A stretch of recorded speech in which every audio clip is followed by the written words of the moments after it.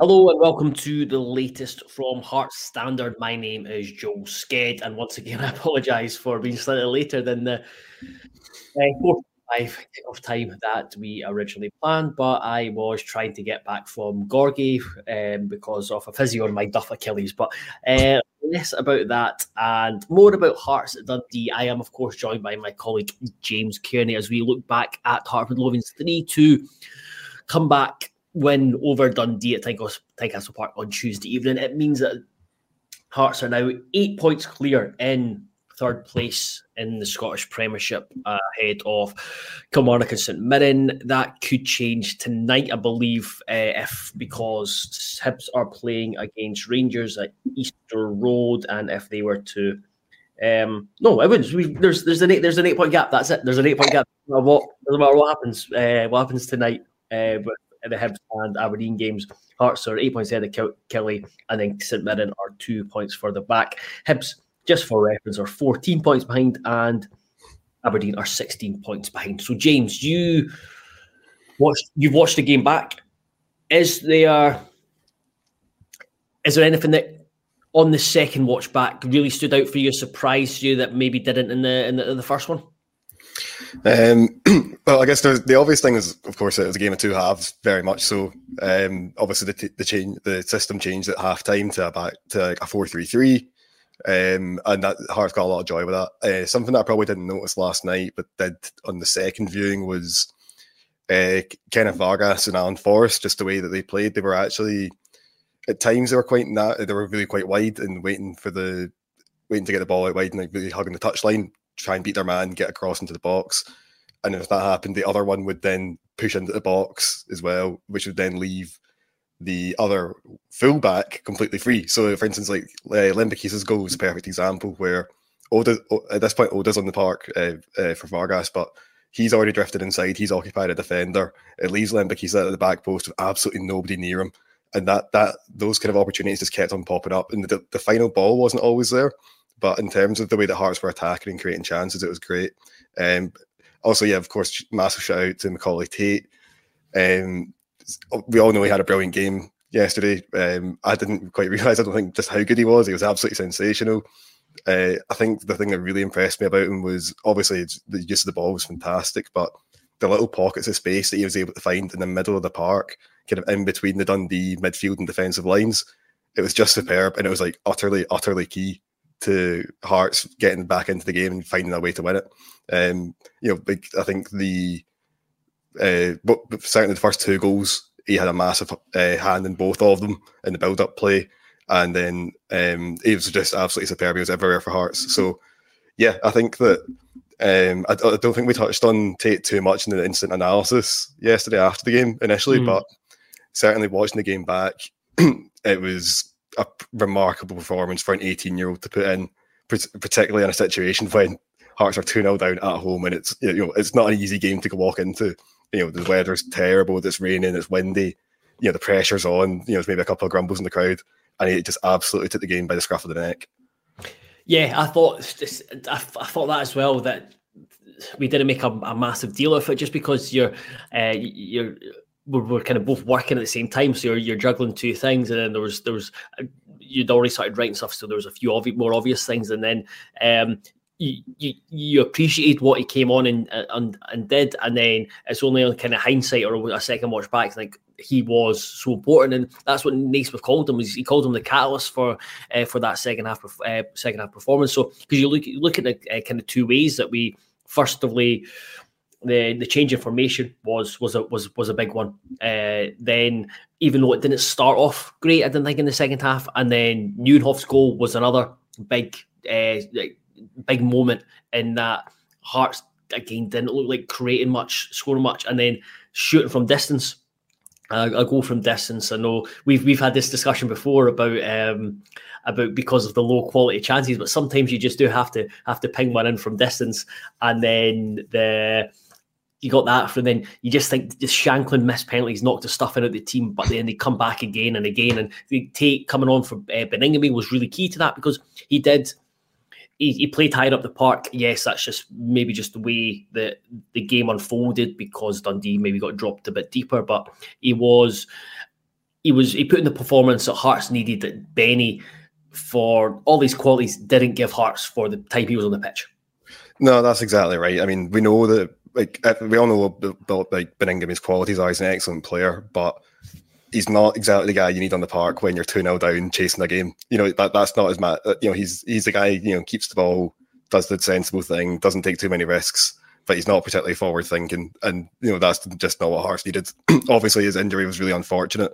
And because that's the other thing as well, it wasn't by design that Tate came on. Like, perhaps he was about to come on anyway, we don't know, because it was approaching the hour mark. That's when Naismith likes to change personnel, but certainly it's a very happy accident for Tate and for Hearts that he did get on, because he was just so forward thinking, so happy to get on the ball and try and make things happen. I thought his ball retention was brilliant. The speed of play as well was fantastic. I was watching the game back earlier, and I tried to keep tally of how many of his passes were first-time passes. So he had 25 passes altogether, and 10 of them were first-time. So that's 40%, which I wasn't keeping track of anyone else, but that's got to be the highest in the park. Yeah. Got to be. It was absolutely brilliant. The other thing is that he only missed two. He only misplaced, I think it was 2 passes, perhaps 3 out of those. So he had about 92% passing accuracy. Again, absolutely superb, particularly when half of those passes were coming in the final third as well. So he was really composed in terms of his ball distribution.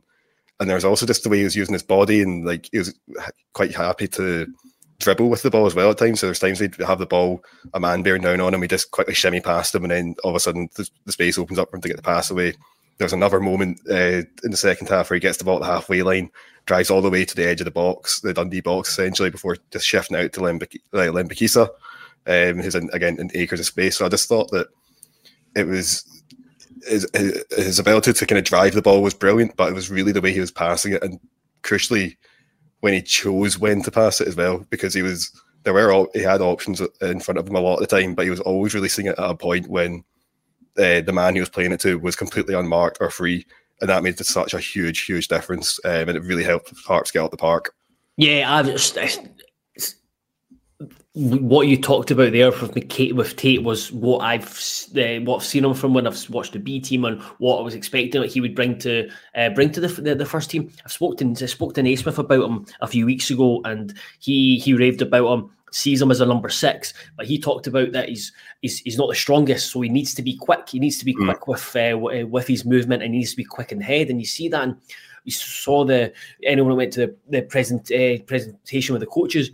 They put up the GPS data, and from a training session, it showed that Tate had the highest max velocity, highest speed with his sprints. He covered a lot of distance with his sprints, so he's got that, and it's encouraging to see him. Just having watched him in the game in the B team, he'd get the ball. If there was nothing on for a pass, he'd want to carry it, and bringing that into the first team fold is massive, because if you can get a player who can evade pressure with a drop of the shoulder, then that opens up teams who sit in deep, and and especially especially opens up for a player who can then find the pass. It's hugely encouraging. So it's I'm not sure. Someone asked about Benny's injury. I'll pop the question. I'll see who it was. Glenn asked about indication how serious Benny's injury is. No, there was no indication after the game. We asked Naismith about it, but I think it was too early to say. But the thing is, if Benny's out, I don't think on that performance last night you would have any issues throwing Tate into what is a really big game against Aberdeen on Saturday. No, I don't think you could. Because obviously as well, Denham had to come off injured. He's obviously a doubt as well. So there's every chance that Tate will find himself in the starting 11 against Aberdeen. But he's shown that he's ready. I think. I think the one thing I would notice is from watching the game back, he wasn't he wasn't put under pressure loads of the time. But there were occasions where he was, and he handled it well. But a lot of the time, he was receiving the ball in space, and obviously that's a good thing in its own. And that he's finding that space and getting into it. But it is a little caveat of okay, but has he got? Can he do it if he's got Graham Shinney, right up his backside, biting at his ankles? Maybe not. We don't know. But again, there's only one way to find out. But yeah, I thought he was really, really, really impressive when he came back on. When he came on, he did completely turn the game in Hearts' favour. Well, him and probably Dexter Lembikisa as well. I guess we should probably talk about him, right? Because we'll come on to talk about him because we'll jump back. We'll jump back we'll look back at the first half because again that was wasn't the greatest, but at times I didn't think we'd started that bad. I didn't think Hearts started badly, and I think Liam makes a really good point in the comments that people are knowing that disrupted with injuries and had to shuffle about throughout the first half. I did think that Denham going off did have a wee impact with the balance of the balance of the team. Went from a 3-5-2 to 3-4-3. It didn't really work. Then you had Cochrane probably didn't have his best game. He went off at half time. Then you had Benny. So there was a lot of shuffling around to do, and they adapted well to it. Oh, I think that it's certainly you're right. I mean, I think see the opening 10-15 minutes, Hearts were absolutely fine. There was nothing wrong. They were even getting some joy down the left through Denham. When he came off or when he picked up his knock, that stopped happening as much. And then whether it was Kenneth Vargas drifting out to the left, whether it was Alan Forrest getting it, whether it was Alex Cochrane pushing up, anytime thereafter when Hearts tried to attack down the left, it always ended in the man just turning back on himself, playing it back, taking the easy option. Hearts just whatever they tried, it just could not get in behind that side at all. And that was a really big problem in terms of the build-up play. Obviously, both of the goals were entirely preventable. We know that. Yes. Anyone that's seen the game could watch that. You know, we won't go into detail watching it, but certainly the first goal. But that's kind of been the story of conceding goals this season, largely for Hearts, is that being kind of masters on downfall. They've made it easy for opposition teams. Opposition teams really haven't had to work too hard to when they have scored. They've not had to work actually that hard to score. Even though Hearts have got a good defensive record. No, definitely. It was really, really slack and really lapse. I mean, the first goal, yes, it's marginal because there's really not much in it. It's just Kingsley's chewing leg. It's playing Bakayoko on side. But the fact that when the ball gets cut back to McGee on the edge of the box, like, nobody's near him. Nobody's near him at all. You know, he's got about 10. There's nobody within 10 yards of him. I wouldn't have said, okay, it's a brilliant finish. He hits it first time. It's fantastic. But even still, there should be someone applying some sort of pressure to the ball there. You've got to. The second goal, I mean, where'd you begin? You know, it's again, the throw-in's poor. The switch over from Cochrane's short. Lembikisa does not cover himself in glory initially. Kent then rushes out to try and cover for him. He gets easily bypassed, and it's an easy finish again. So again, yeah, really frustrating goals to concede, goals out of nothing. And all of a sudden at that point it becomes a really difficult game. And like we've kind of touched on earlier, when you've got that midfield of, like, you know, particularly something like Beningame where there's not much penetration there, it can quickly get a bit stale, as we've seen at times at Tynecastle this season. We know all about that. And barring Lembikisa down the right hand side, nobody was really like showing much at all in the first half. Certainly not any intent anyway. Whereas Lembikisa was, every time he got the ball, was trying to do something, which didn't always pay off. Some of his passes were interesting, to say the least. But, interesting, wayward, erratic. Yep. Yeah, so some of them were not the best, but to his credit, every time he got the ball, he was trying something, and he gave Dara Costello an absolutely torrid time, I thought, out in that wing. Yeah, we'll come on to speak about him when we get to the second half in general, like what he brings to the Hearts team. Just on the first half, and I spoke to a few fans on social media yesterday, last night, and they were replying about the back three, and I think there was a lot of reactionary views to how the game unfolded, and it was like, oh, this is the back three. Why are we not playing a back four at home? Why we they were with Dundee only having one man up front, or the back four makes Hearts look more solid. I kind of disagree, because Hearts have their best form's been in the back three. The reason from the change to the back from the back four to the back three was because to provide a bit more defensive solidity. And then you actually look at Dundee's two goals. Before each of those goals, Hearts had a good chance. Kingsley's header, Shankland when he skied over the bar. So there was opportunity, and then it just the half got away from Hearts completely. So the Naismith have to be credited for making that switch and being proactive at half time. But at the same time, I don't think it's a case of, let's never play the back three at home again. I think there's a time and a place, and sometimes it just doesn't work. No, yeah, it's not quite as extreme as that, but I think that if we're going to give Naismith credit for changing the system at halftime and realising where it was going wrong, which I think we should, I think it's only fair to say as well that the team set up to begin with probably wasn't the best. Probably, I don't think it was right. I think I disagree with you there. I think I understand what you're saying. Like, just because you're playing a back three doesn't mean you're playing defensively.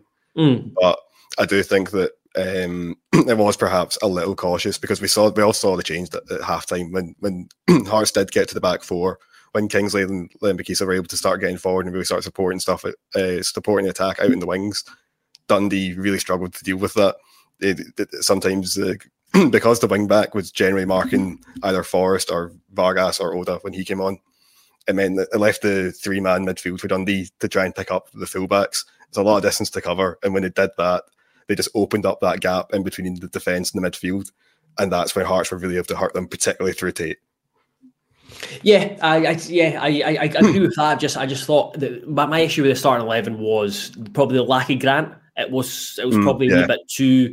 The midfield was a wee bit too safe. I know Nieuwenhof scored, but up until then probably wasn't giving Hearts what it needed. Denham plenty of energy, but then I just thought Grant would have provided a wee bit better balance to it. And I can see why they went for the back three, just because Dundee had two physical mobile strikers in attack in Robinson and Bakayoko, so you kind of want to have that one player spare. And then just with the nature of the game, like you said, Naismith had to change it, and he changed it very well. And you hit it spot on with how important the wide players were. It allowed, you can see it in the kind of the pass network, that how advanced Kingsley was able to get. And also, I think it probably helped that Lembikisa was able to start a wee bit deeper, rather than you'd get the ball and the wing back would be straight on him. He could get the ball and have space to drive into. Yeah, definitely, because we know that we saw plenty of times in the first half as well that when he gets up to speed and he starts driving at his man, it's very difficult to stop him, because not only is he comfortable either going inside or outside, he's absolutely happy to do either.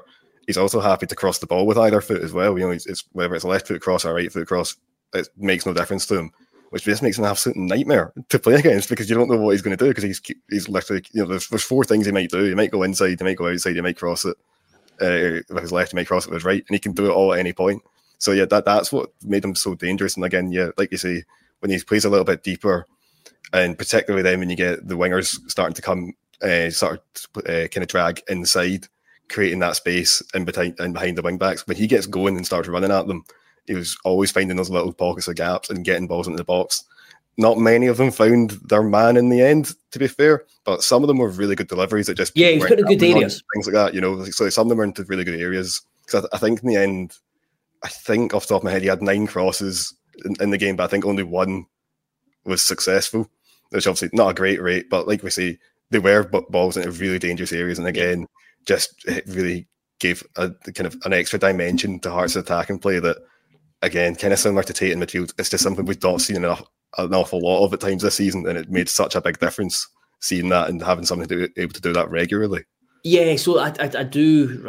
When he was signed, you would have fans understandably saying, why don't we just, with Atkinson only away for the next few weeks, why don't we look to Adam Forrester, who's really highly rated within the B team? But I just think it was a necessary signing, even without Atkinson being away, because he adds one thing that Hearts lack, and that's pace. That's just like blistering pace, and you can straight away tell he's probably the quickest player in the team, and he gives you so much when you have a player who, especially in the 3-5-2 system, who will just stay wide. He'll get the ball and he just wants to go towards their goal. He'll get it, knock it, run, kind of old-fashioned winger. But also importantly, when the ball's on the other side, we see with the goal, he's actually getting into like those, he's kind of coming in at the back post as well, getting into those dangerous areas, and he balances nicely. If, for example, if you've got Cochrane, the left wing back, Cochrane's naturally just, the way he's been playing recently, he's going to be coming infield and kind of get involved on the bench. So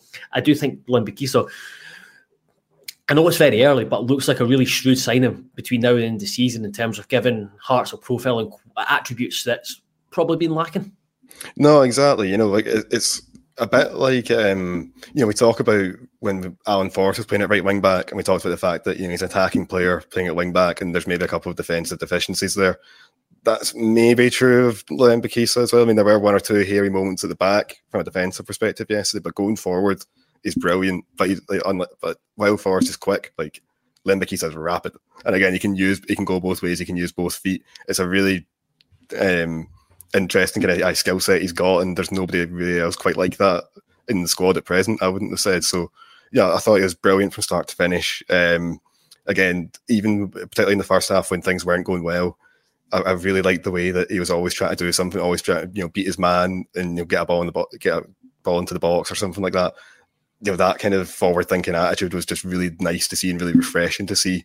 And yeah, I think it looks like a really clever addition. And even if he keeps playing like that, even when Atkinson gets back from the Asian Cup, he's not going to walk straight back into the team. No, absolutely not. I'm pretty sure Lembikisa got man of the match, didn't he? Yeah, last night, and he was a worthy winner. I thought he was fantastic for the full 90. Just there's a point that the Source Networker makes just about Hearts and their ability to adapt, and he says that's a really strong point. I think that's a really, really good point, because you've seen it this season with Naismith. We might not have gotten the starting 11 correct, but he is, I think, more often than not, has been able to correct in matches. Sometimes it's not come off, but sometimes he's come up with key decisions, whether it's a change in a formation, whether it's bringing in on a certain player or changing a player's position.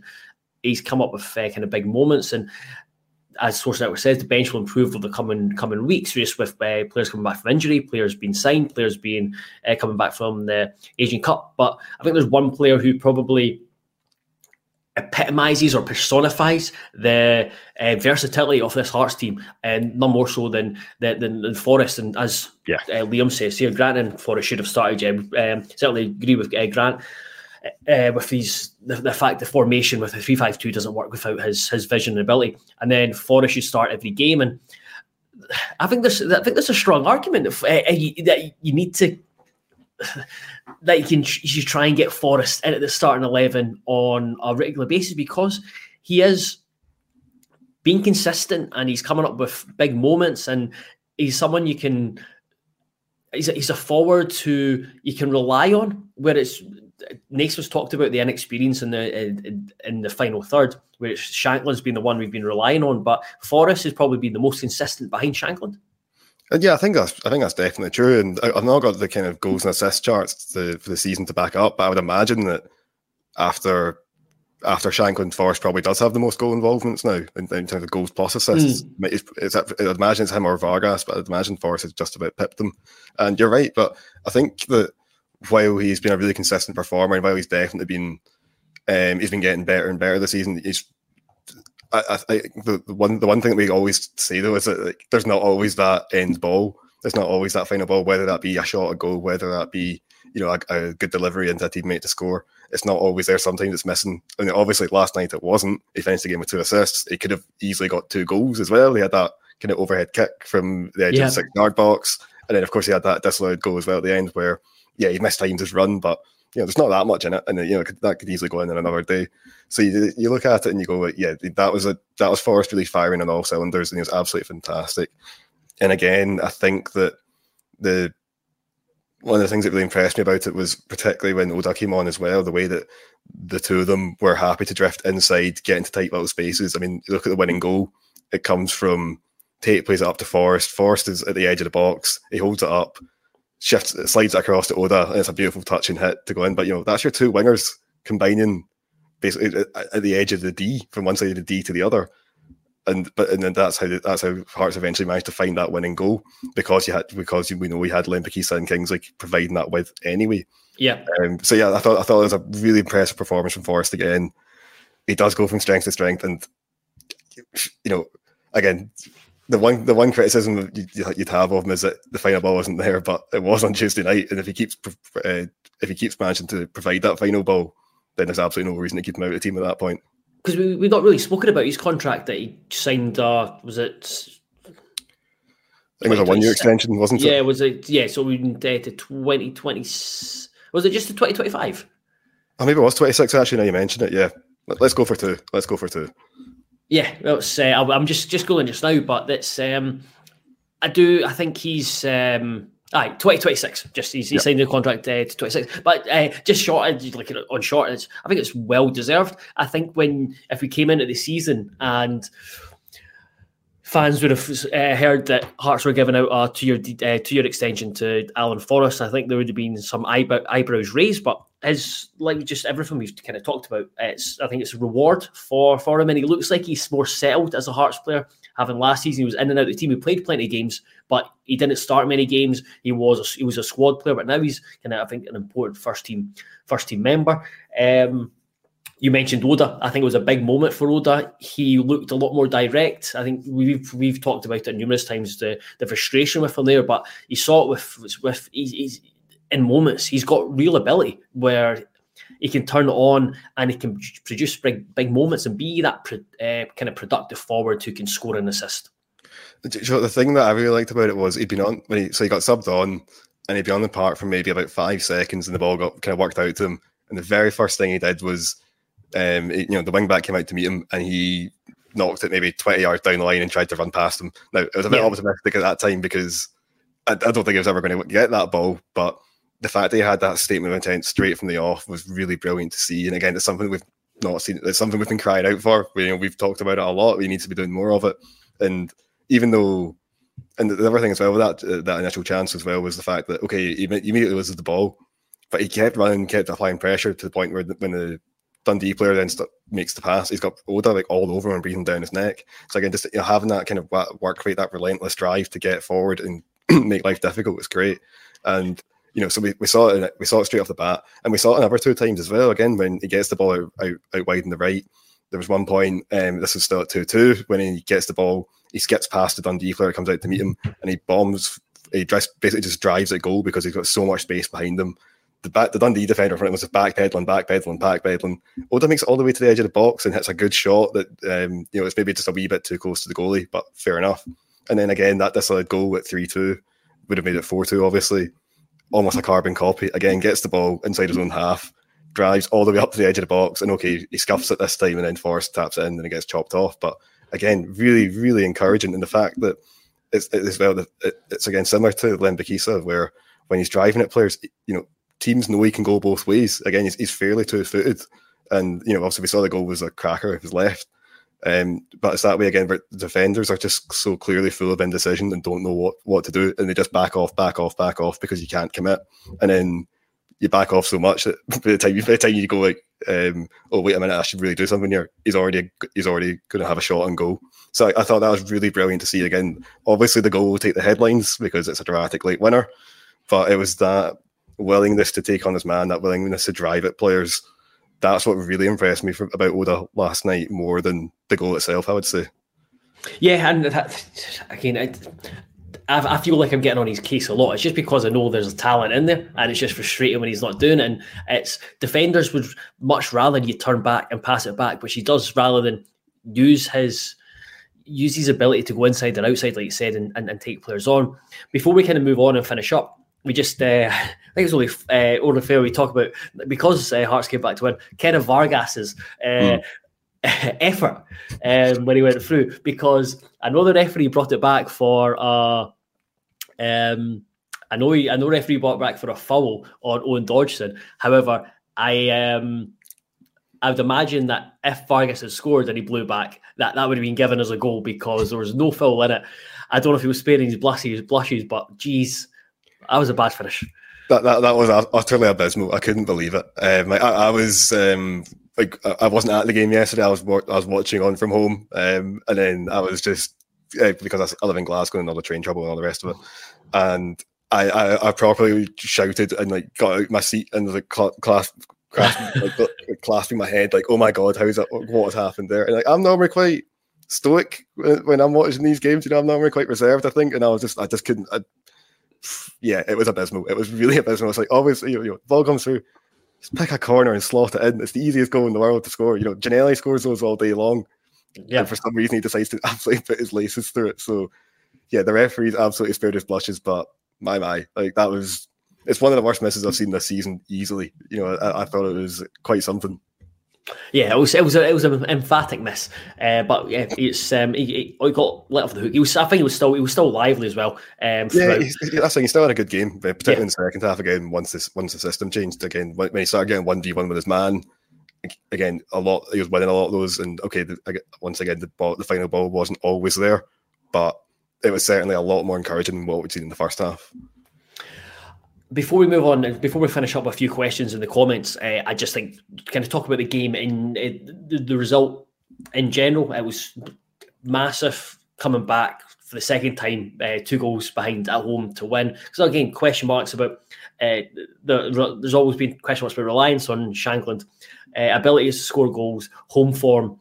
So it's home win, first time in the league scored 3 goals, and none of the 3 goals were scored by Shankland. None of the last 5 goals have been, this Barnes game as well, been scored by Shankland, which again is encouraging. But coming from behind when you're probably looking at, especially Hibs and Aberdeen with their games in hand, they're looking at the result at 2-0 with Dundee and kind of rubbing their hands like that's really good. Gives them heart going into their games on Wednesday night. But the flip side, Hearts coming back, I think that's just, it's a real kind of psychological blow for them and a massive boost to the Hearts mentality, and kind of just shows that there's real character in the squad, and it is, I think, a really tight-knit squad as well. No, you're right. I think both those games, like both the Dundee game and the County game, for different reasons, showed this team showed they had got a bit of fight about them. Like, I think the Ross County game, it was more down to tiredness and legginess. I think that the team were just a bit done in. Obviously, they're coming up against a team that hadn't played, and they had the last few games postponed as well, so they were a lot fresher for it. It was coming in that busy time right before the winter break. Everyone's just a bit done in, and it looked like that. Again, that was one of those games where Hearts managed to pull themselves back into. They managed to find a way. This one was more. It wasn't as if it was tiredness. Again, it was individual errors not individual errors, just errors at the back that were really sloppy, that gave them a mountain to climb to begin with.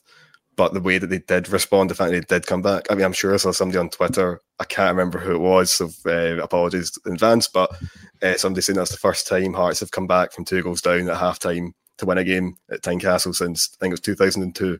So that's over 2 decades. So again, 4-2 against Motherwell. Was it? There you go. Yeah. So again, it doesn't happen every day, these kind of performances, these kind of results, and it's another really morale building result. I think these are the sort of results that when you look at the end of the season, you go, that was a big 3 points, or that was a big point. Just extending this kind of unbeaten run, continuing the team's good form over the last couple of months, and ultimately even getting the 3 points is just it is fantastic considering where they were. At the start of the second half, like you said, I mean, there's 1 point. I remember Laurie Dunshire on comms for Hearts TV. It was talking about the weather, and it was saying, "Oh, it's really cold, it's really windy. Maybe the game gets called off. That's probably Hearts' best chance of getting something here." And and he was right as well. It looked as well at that point. So I think to turn it around in that manner, and in those conditions, in a difficult game, midweek game, it can only be a real morale booster for everyone around the club, and it will just give the team that extra bit of belief that they can hopefully motor to third. Hopefully. So we'll finish off by just a few questions in the chat. I'll just rush through these. Graham asks, the fact Charlie head coach is gone having more impact on the Fraser deal? So Scott Fraser was at the game last night. I think Hearts still are hopeful that he will make the move north. He wants to come to the club, which again is a big one. I think Charlton have difficulties. I think difficulties off the field. They're the most well-run club. Not that Hearts had anything to have not had the experience of that in the past. But yeah, I think still confident. I think with the Fraser deal, and I think Hearts are still hopeful. And both myself and James are hopeful because James spent a lot of time putting a piece together about Scott Fraser, which is ready for when he does sign. Where else? Sorry, I'm scrolling down. I should have had these prepared rather than me just rattle them. I think all I will say is that if this Scott Fraser deal doesn't go through, I will never forgive him. There you go. I've already dedicated a working day of my life to him, and I want it back if it doesn't go through. We'll reimburse you. I can send you down to Charlton and you can, I don't know, just you can share with you some. Graham also asks, is there anything to the story this morning that we will sign Vargas long term? So from what I know about the Vargas, Hearts have got an option on him. They got an option on him in January, option on him in the summer. It's I think it's a decent six-figure fee.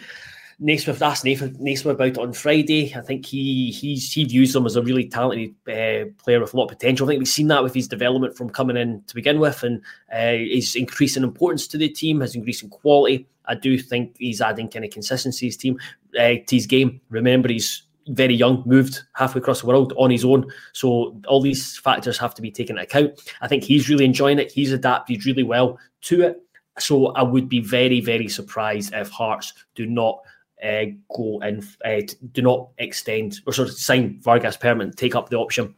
There's been Daily Star saying we're keen on Mousset. I can confirm, I understand Hearts have absolutely no interest in him at all. So Daily Star also say that Elvis is an alien living on the moon and things like that. So yeah. I wouldn't put too much faith into what they're saying.